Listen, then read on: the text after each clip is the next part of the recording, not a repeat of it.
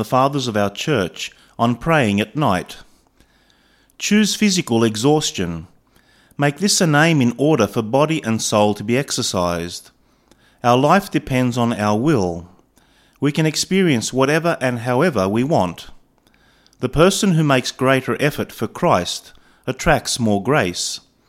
And when we say effort, we mean, apart from everything else, prayer during the night.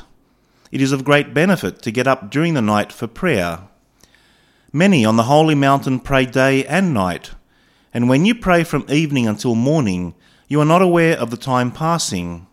In the love of God, time flies at a different speed.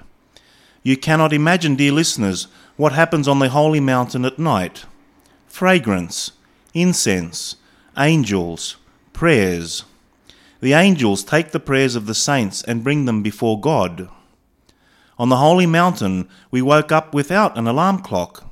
When the time came, we got up immediately. Even if you were tired from the day before and hadn't gone to bed until late, you still leapt up when the time came. It is a matter of habit to jump out of bed as soon as you wake up. Of course, you can equally well just turn over on your other side and sleep until midday.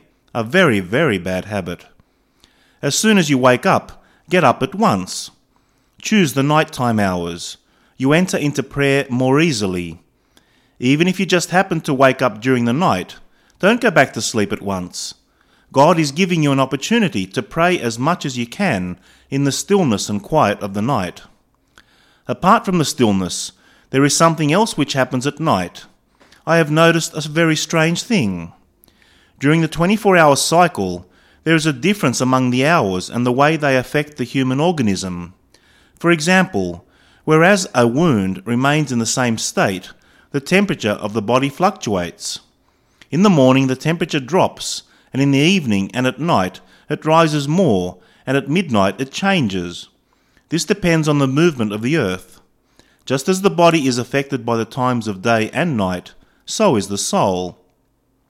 The person who stays up praying during the night is able to work better the following day because God gives him grace and his spirit is renewed. On the contrary, the person who is not disposed to making sacrifice for the love of Christ excludes himself from his grace.